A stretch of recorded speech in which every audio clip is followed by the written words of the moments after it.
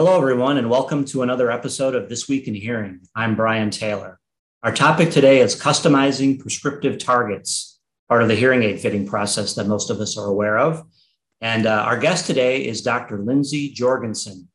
Dr. Jorgensen is an associate professor, clinical director, and department chair at the University of South Dakota. Welcome, Lindsay. Well, thank you, Brian, for having me here. I'm excited to talk about RealAir because, it's one of my stomping blocks that I wish that we would all talk more about. So thanks so much for having me. Yeah, no, it's great to have another authority on this topic. And before we dive in, I thought you're at the University of South Dakota, kind of an interesting place tucked away between North Dakota and Nebraska. Could you tell us a little bit about what brought you to the University of South Dakota and what you're doing there?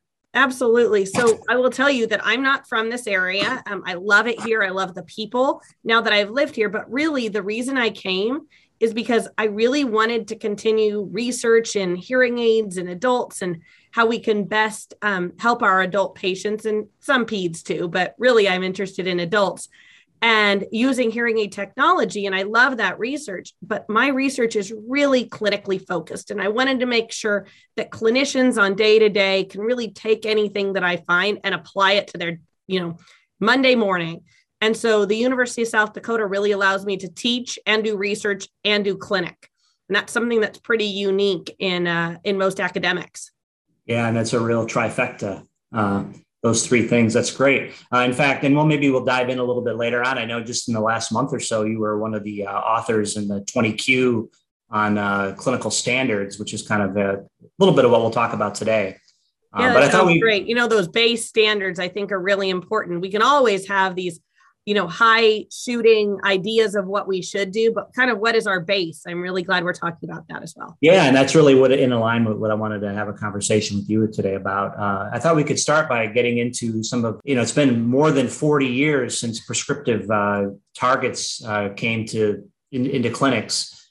So maybe you could remind our viewers what it means to fit somebody prescriptively. So one of those original prescriptive formulas was way back in the 1940s. It's also known as like the half gain rule by Lybarger, I think. Lybarger, I think you're right. Anyway, just call him Cy. Luckily, he probably is not around to correct me. It was proposed that half the amount of hearing loss at each frequency would be a good amount to gain and ensure a hearing aid user had good audibility, and work on that prescriptive methods languished until probably the mid 1980s. I'm going to chime in here and say we had a couple pretty rough years where the MedResco report came out and that said that we really should just fit everyone with the exact same hearing aid. Well, that doesn't really work well for us now, does it? Can you imagine fitting the same hearing aid on every single one of your patients with the same prescription? Anyway. Doesn't really make sense. Doesn't make a ton of sense. So, and research confirmed that really frequency specific programming really improves speech intelligibility. And really we should be looking at that. So we still do use kind of a method of that, kind of the half third gain rule, somewhere around there, taking into account upward spread of masking and those low frequency inputs. But today's prescriptive methods are kind of a foundation of linear methods. And the two most common ones that, we all know are NAL and DSL. NAL aims to make speech intelligible with an overall comfort. Soft sound soft, moderate sound moderate, and loud sound loud. While DSL's philosophy is really based upon audibility and comfort is, without having loud sounds be too loud, but really, they're much more concerned with audibility and making sure that every single one of those sounds is audible. These two methods prescribe specific amount of gain based upon hearing thresholds and uncomfortable levels, age, gender, hearing aid experience, language, and compressor speed. But basically, there's a mathematical basis for each of those. So I will say that I am going to pause and say that these are both averages, right? So both NAL and DSL are averages. And there are reasons to choose one or the other, but by definition, average means that there's going to be some people that want more and some people that want less. And while fitting to target, I would say, is incredibly important, we should not be driven solely by these targets. And I know we're going to get more into this, but fitting to a prescription, in my opinion, is fitting to audibility. And then we adjust it based upon the patient's needs, but we have to have a starting place. And really, that's where those prescriptions allow us to go. Right. It's a good starting point. I think most people would agree. So what's really interesting to me, Lindsay, is that when we talk about prescriptive formulas, it's kind of a two-step process in the sense that you have to have the person's hearing thresholds, and you take those thresholds and they enter them into the software. And that gives you the fitting software of the manufacturer, the fitting or the software of the probe mic system, I guess. And then that gives you these prescriptive targets. So I think of it kind of as a two-step formula. And everybody does 100% of audiologists and fitters out there are doing the first part of that. They're collecting auditory thresholds, entering them into fitting software, getting a gain target, output target. But then if you read the surveys over the years, about maybe 40% of people are doing the second half, which is verifying sort of the goodness of the fit with their real ear system, that they've actually hit those targets. So maybe if you could talk a little bit about why only half of hearing aid fitters out there are doing the second half of the prescriptive procedure. It's a good question, and something that I've spent a good chunk of my career trying to figure out, to be honest. And I've trying different methods of, well, maybe it's, that people aren't comfortable doing this. And so I feel like this kind of opportunity and platform that you're giving us, talking about it, may change some people that this is not something they learned in school. So, I'm nervous. There are opportunities at our professional organization meetings that will give hands-on experience. I'm going to put a small plug at AAA. We will have a hands-on lab in the conference or in the expo hall where you can come and we will actually have hands-on and say, what can I teach you?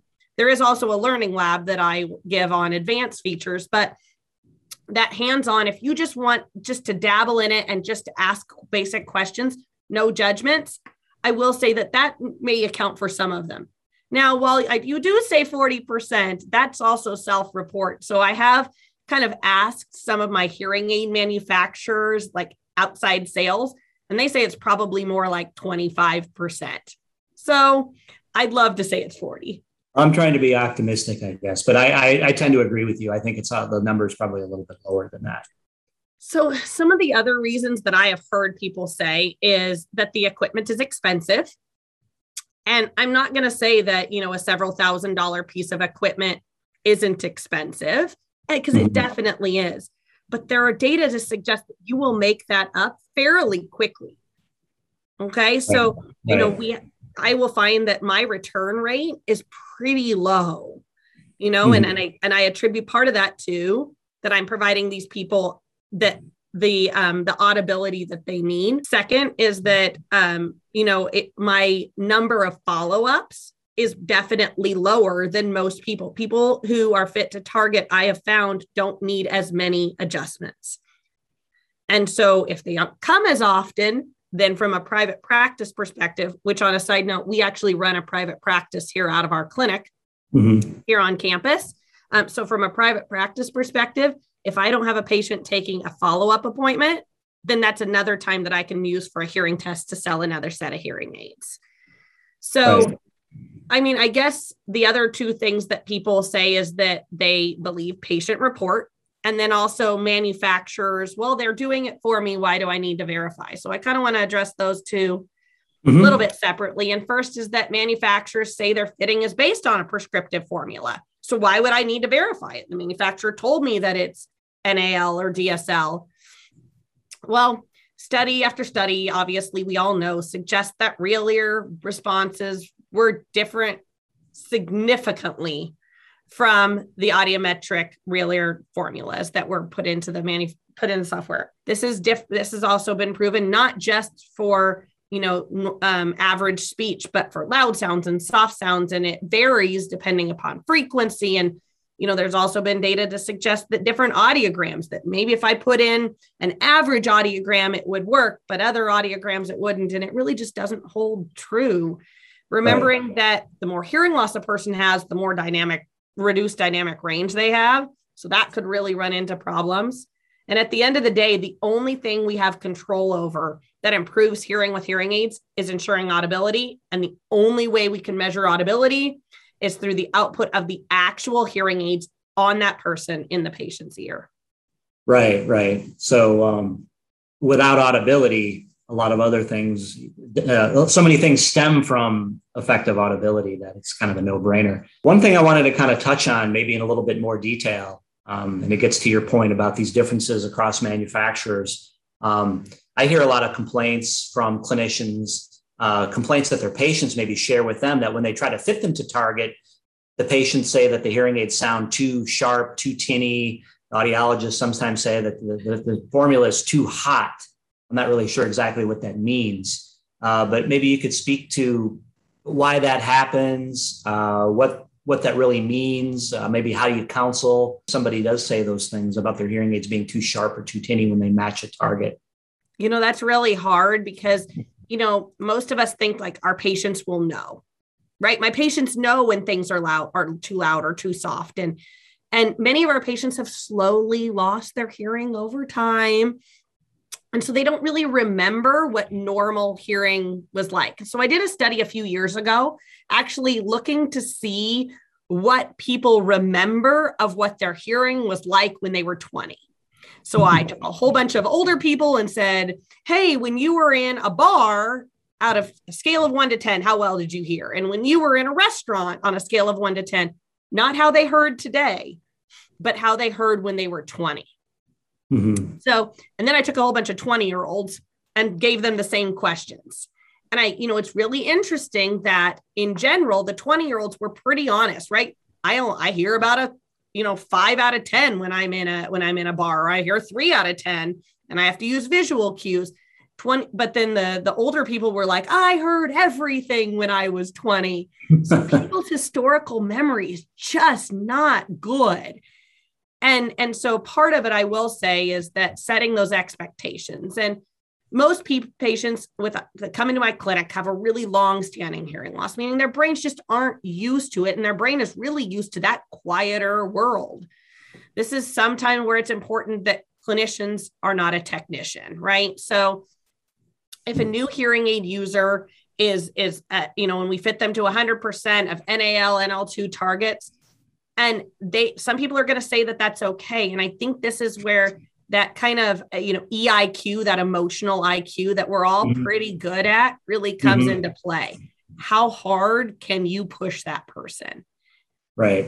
And I'm, I would say, the patient that's sitting there with the tears streaming down their face and going, it's okay. Right. Like I'm going to turn them down and then maybe on their follow-up, put them up to target, but actually starting where target is, and I will always say that my job is 50% hearing aids, 50% like marital counseling.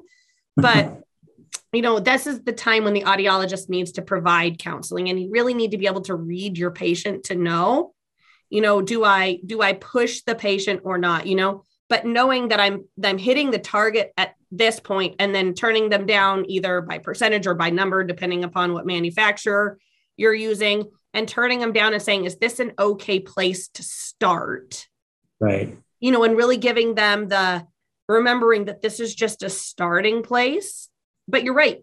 For some patients, it is hot and tinny and annoying, but, knowing how hard to push that patient. I will make a plug here and also say average RECDs are often used. Remembering that, if you have a little person, their ear canal may be much smaller. I'm going to make a comment on RECD saying my husband is 6'3", about 240, big, broad shoulders, former military man. So kind of get that picture in your head. He has teeny, tiny ear canals. And I use him as a great example of we really should measure Hilliard to coupler difference. Because if you were to put an average adult white male hearing loss or ear canal on him, it is going to be much too hot for him. Right. That's interesting. So I think just to kind of paraphrase what you just said, it's really about using good clinical judgment. Yeah.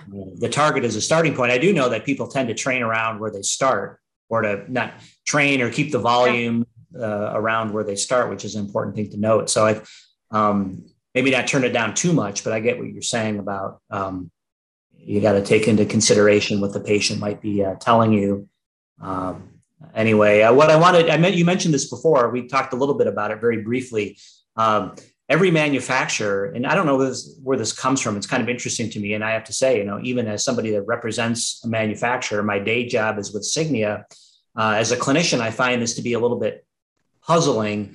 Every manufacturer has their own first fit, and they invariably are underfitting, especially for soft sounds that are high frequency.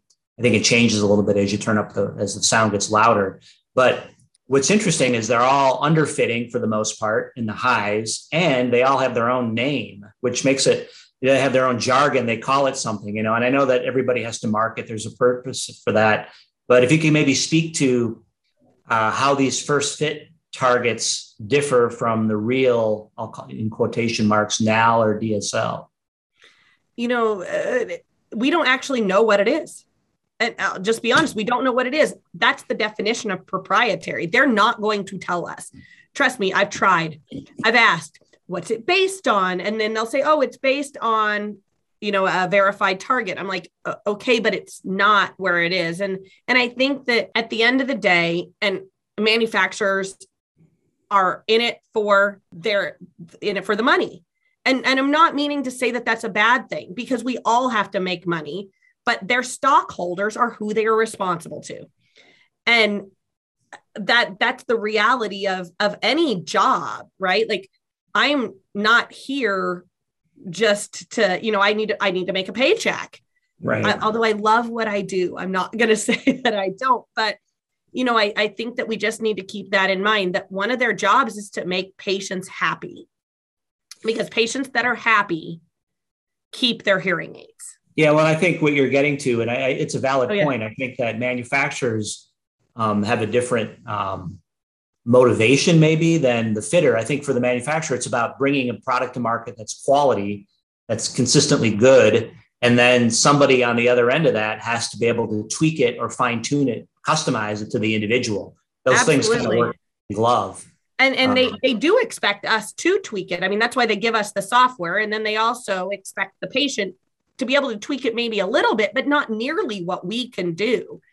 And so This is what makes us audiologists. Really, at the end of the day, I will say that we need to be optimizing for our patients, because that's what they expect.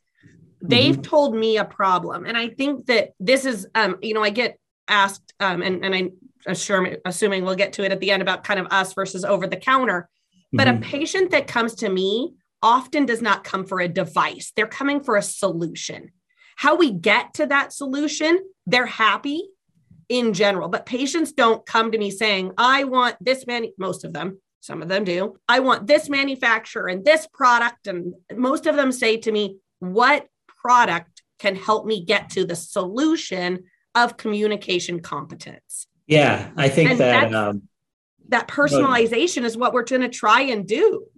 Right. Like I said, I think the manufacturer's role is to furnish a high quality device. Absolutely. And it's really up to the clinician then to provide a well-fitted solution. Maybe that's a good way to. Absolutely. And I will tell you, our clinic protocol, which I'm willing to share with anybody, our clinic protocol. But one of the things that we do is when we get a hearing aid, we actually run the full ANSI specs on it and compare it to what the manufacturer turned into the FDA. Because at the end of the day, what the manufacturer turned into the FDA is a quality high product. It is so much better than the things that currently can be purchased as a PSAP.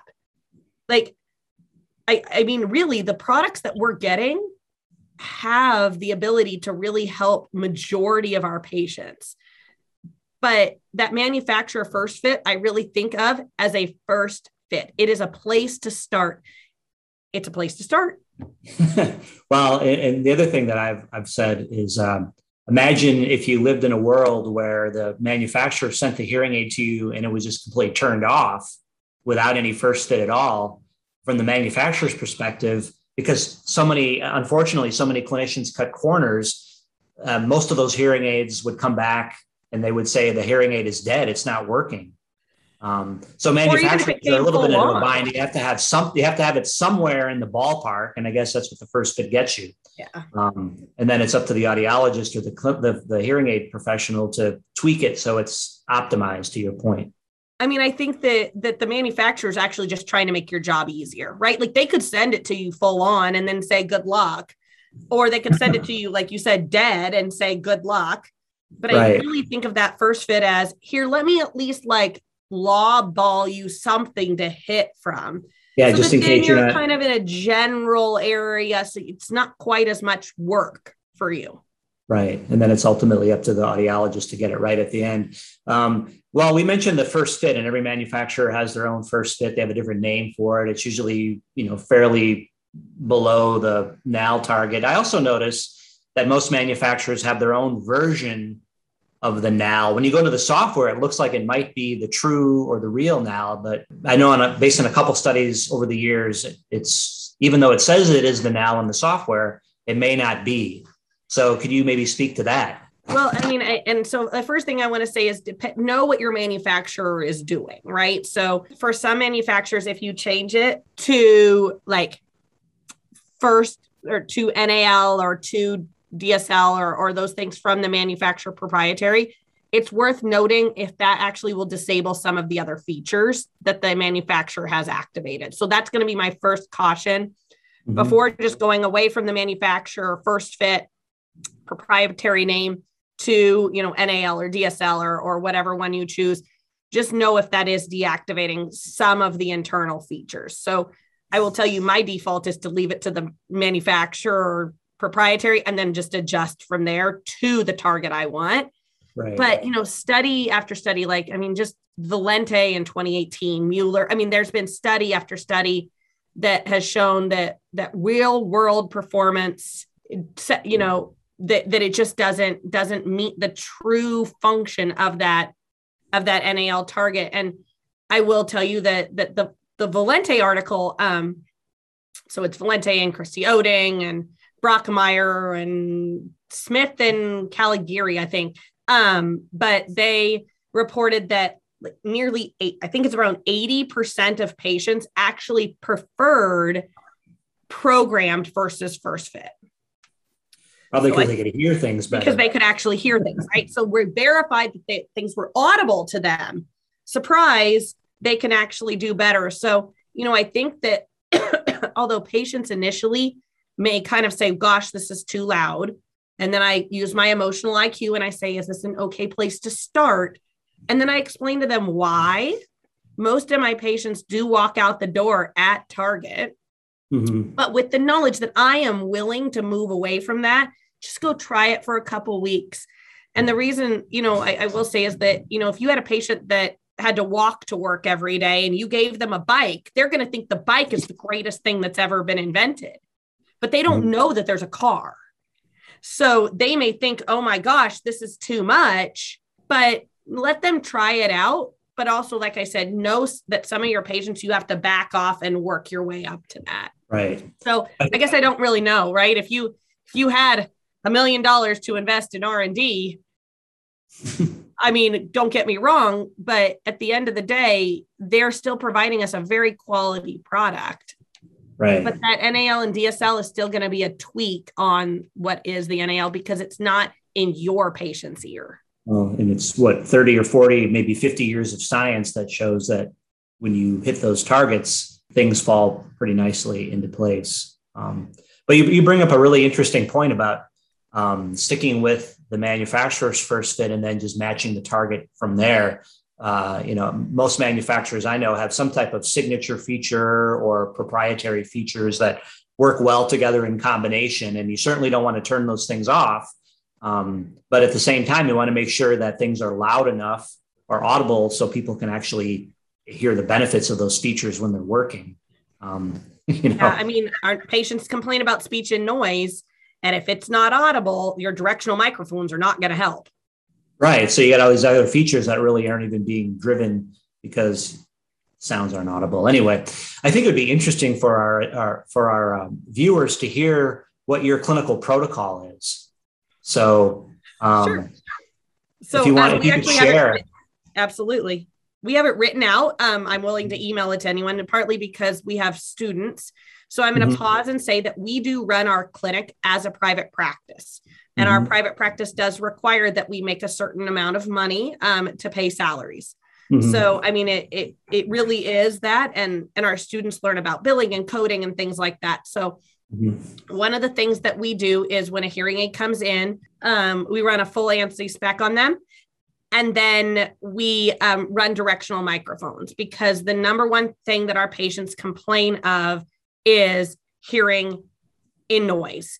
And the only way that currently that we've really shown to improve speech and noise is directional microphones. Now, I'm not saying there aren't other things that help, digital noise reduction, but purely in and of itself, D-mics are the only thing that we have really shown. Like I said, D-mics might help with, or digital noise reduction might help with reducing effort and all those things. But currently we don't really have a true measure of effort. So I think, so we check ANSI specs, compare it to the spec sheet that was provided to the FDA about that hearing aid. And then we run D-mics. So that's kind of on the front end. We also. So what do you mean? I just wanted to make sure that we're all on the same page. When you say run D-mics, you're talking about some sort of a measurement in the test box? Yeah, sorry. Working? We run a test box measure. So we first fit the hearing aid. So we connect it then. I will say that some manufacturers make it quite easy to run an ANSI spec, and some make it a little bit more difficult. Some have a button that you can click to say, I'm going to run, my full on gain measurement. And others, it is a little bit more difficult looking at some equivalent test function, those things. We then first fit. And our reason of doing that is, we've all had the hearing aid that you just can't connect to the programmers and the patients sitting there. So part of our other reason is to do that. Right. And then the other part that we do is then we run directional microphones. So we force the hearing aids into directional microphones. So we're not testing adaptive directional. We're not testing whether the hearing aid will switch. We're really just truly testing to see if we see a separation of the speech from the noise in a front to side measurement. Right. That's interesting. Do you see differences across manufacturing? Sometimes you have to drive or put more louder, more intense sound into some hearing aids to get them into directional mode. That's kind of an interesting thing. Really good question. And so one of the reasons we force the hearing aids into directional, usually by putting it in some kind of speech and noise, speech and restaurant, because many manufacturers, or every manufacturer, has their own proprietary setting on how their hearing aid will go into directional microphones. Exactly. So, I find that interesting. Yeah. And it is interesting. So one of the reasons that we have chosen to do that is that then it would be a different protocol for every manufacturer, where I need 0 dB signal to noise ratio with this input, or I need a +5. And so we have found that just forcing that hearing aid into directional gives us a much more consistent protocol. And so that's why we do that, because using an auto switch, right, where you let it run until it switches into directional, was actually really difficult because we use such a variety of manufacturers here. Right. Yeah, no, I get that. So that's really a good that you shared that. Any other parts of your protocol that you'd like to share with our viewers? So I think that, then the patient comes and we do a Rillier to coupler difference. And we save that in the patient's file so that then we don't have to run it every time. So I'm going to talk for a minute about an adult fitting and then how we do a child fitting a little bit differently. So an adult, we do a 65, we do a soft, a moderate, and a loud. So we do a 65, 55, 75, 65, 50, 80 is fine. And then we always run an MPO. In our clinic, we don't typically measure UCLs or LDLs in the booth. So we recognize that what is in the software is not the patient specific. And so what I will say, one of the things we do when we run UCL or MPO of the hearing aid is we actually look at the patient, because most manufacturers actually will take that MPO and have it really low. So one of the things that I always want to do is I jack up the MPO to give me a little bit more headroom, a little bit less compression. but I want to make sure it's not too much for the patient. And I promise you, if a patient is near their UCLs, they give you a face. And so I always say to the students, and I myself, don't look at the screen when I'm running that MPO or that 90 dB output. I'm looking for the face. Yeah. And then we teach the patient. I will say that we then take the hearing aids off the patient and run a multi-curve, so that then we have in our computer, our electronic medical record, how the hearing aid is functioning at a soft, moderate, and loud in our test box. Right. We use that for the future, not for today. So what I do is I have that hearing aid at 100% Target or whatever, a 3 or a 4 or whatever manufacturer you're using, fit it to Target, ask the patient, stop I'm happy with where I am within about 5 dB of my target, if possible. And then pause and then ask the patient how they're doing, take it down, however I need to, and then run the hearing aid in the test box. That's our protocol for how we fit a typical hearing aid. Yeah, quality control. And so a couple of interesting points you made that I don't know a lot of clinics that do an RECD on adults, but I can see the value of that when you're individualizing and you have that in their chart as a blueprint of how it's individualized for the person. Well, if you run it once, especially on adults, you don't need to run it again. Yeah, right. So that you have it there. There's quite a bit of data that says that the left and the right are the same on most adults. So as long as you run one, you should be okay. So with a kid, I will say that our protocol is that when we do the audio, we run RECD on that day. And that's because in a child, I tend to pre-fit in the test box using the patient-specific RECD, because sometimes when a kid comes in, they're in full meltdown mode. And they're just not going to let you do it on the ear. So I'd like to have at least like that starting point, right? A little bit closer to their targets. I think anyone that's fitted kids knows what you're talking about. I also have two. So I have a 2-year-old and a 6-year-old, and you never know what kind of mood, especially my 2-year-old's going to be in. Yeah, no doubt about it. But it's, I can see how an RECD would be helpful on adults with teleaudiology too. You could fit them remotely if you had that. Absolutely. So, the data suggests that if you don't run RECD on adults, you're probably going to be okay using average about 80% of the time. Right. But if you have it, then you lessen that variability even more. The other thing that you said that was interesting was you focus on output. We talked a lot about gain curves, but you mentioned, and I know there was an article published a few months ago, I think it was in the Hearing Review, showing that most manufacturers are well under probably the prescribed output of any given patient, that we're underfitting our patients for loud sounds. Do you want to speak a little bit more about that? Sure. I mean, for me, it's actually about if we're not fitting the loud sounds, you're actually hyper compressing your signal. Yeah, you're squeezing. And that's actually why I really fit to moderate, soft, and loud, because loud should be loud, not uncomfortable. I call it ACT, right? Audible, comfortable, and tolerable. And that's the way the students kind of learn it is I want you to act audible, comfortable, and tolerable. That's great. Because loud sounds are loud. Yeah, they're supposed to. And they are. And that's okay. But if you underfit those loud sounds, you're really going to end up hyper compressing that hearing aid. And I will tell you, my first lecture in Hearing Aids 1 is basically why hearing aids ruin speech. Because at the end of the day, we're taking all of these sounds that occur in English and squishing them into a smaller area. That's the function of a hearing aid. We need to make the sounds audible, but unfortunately, remember, because of recruitment, our top end doesn't go anywhere. Right. So if you aren't utilizing that patient's entire dynamic range, you're going to end up compressing speech more than they need. Right. They already have a narrow dynamic range to begin with, and now you're making it even worse if you don't fit to the entire soundscape.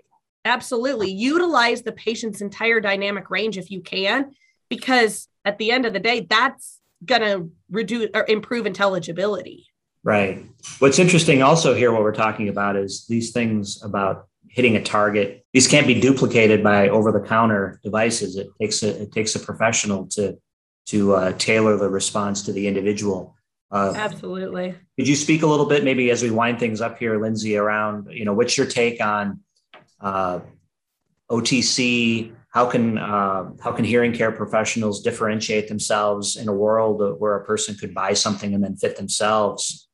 So I think that's a really, really good question. And I think that as I have had more experience with a device that will be an over-the-counter hearing aid at some point, the more I am confident in my ability to provide services as an audiologist.